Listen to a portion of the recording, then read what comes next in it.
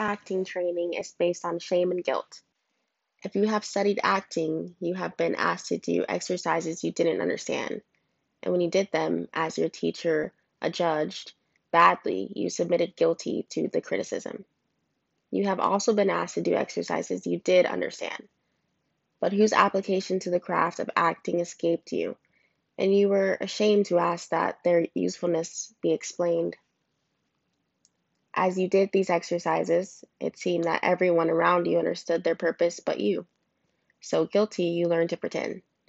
You learned to pretend to smell the coffee when doing sensory exercises. You learned to pretend that the mirror exercise was demanding and that doing it well would somehow make you more attuned on stage.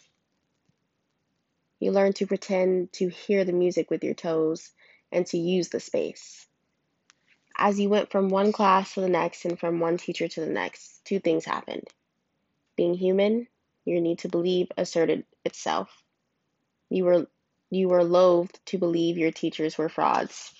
So you began to believe that yourself were a fraud. This contempt for yourself became contempt for all those who did not share the particular bent of your school of training. While keeping up an outward show of perpetual study, you began to believe that no actual practicable technique of acting existed, and this was the only possible belief supported by the evidence. Now, how do I know these things about you? I know them because I suffered them myself. I suffered them as a longtime student of acting and as an actor. I suffered them secondhand as a teacher of acting, as a director, and as a playwright.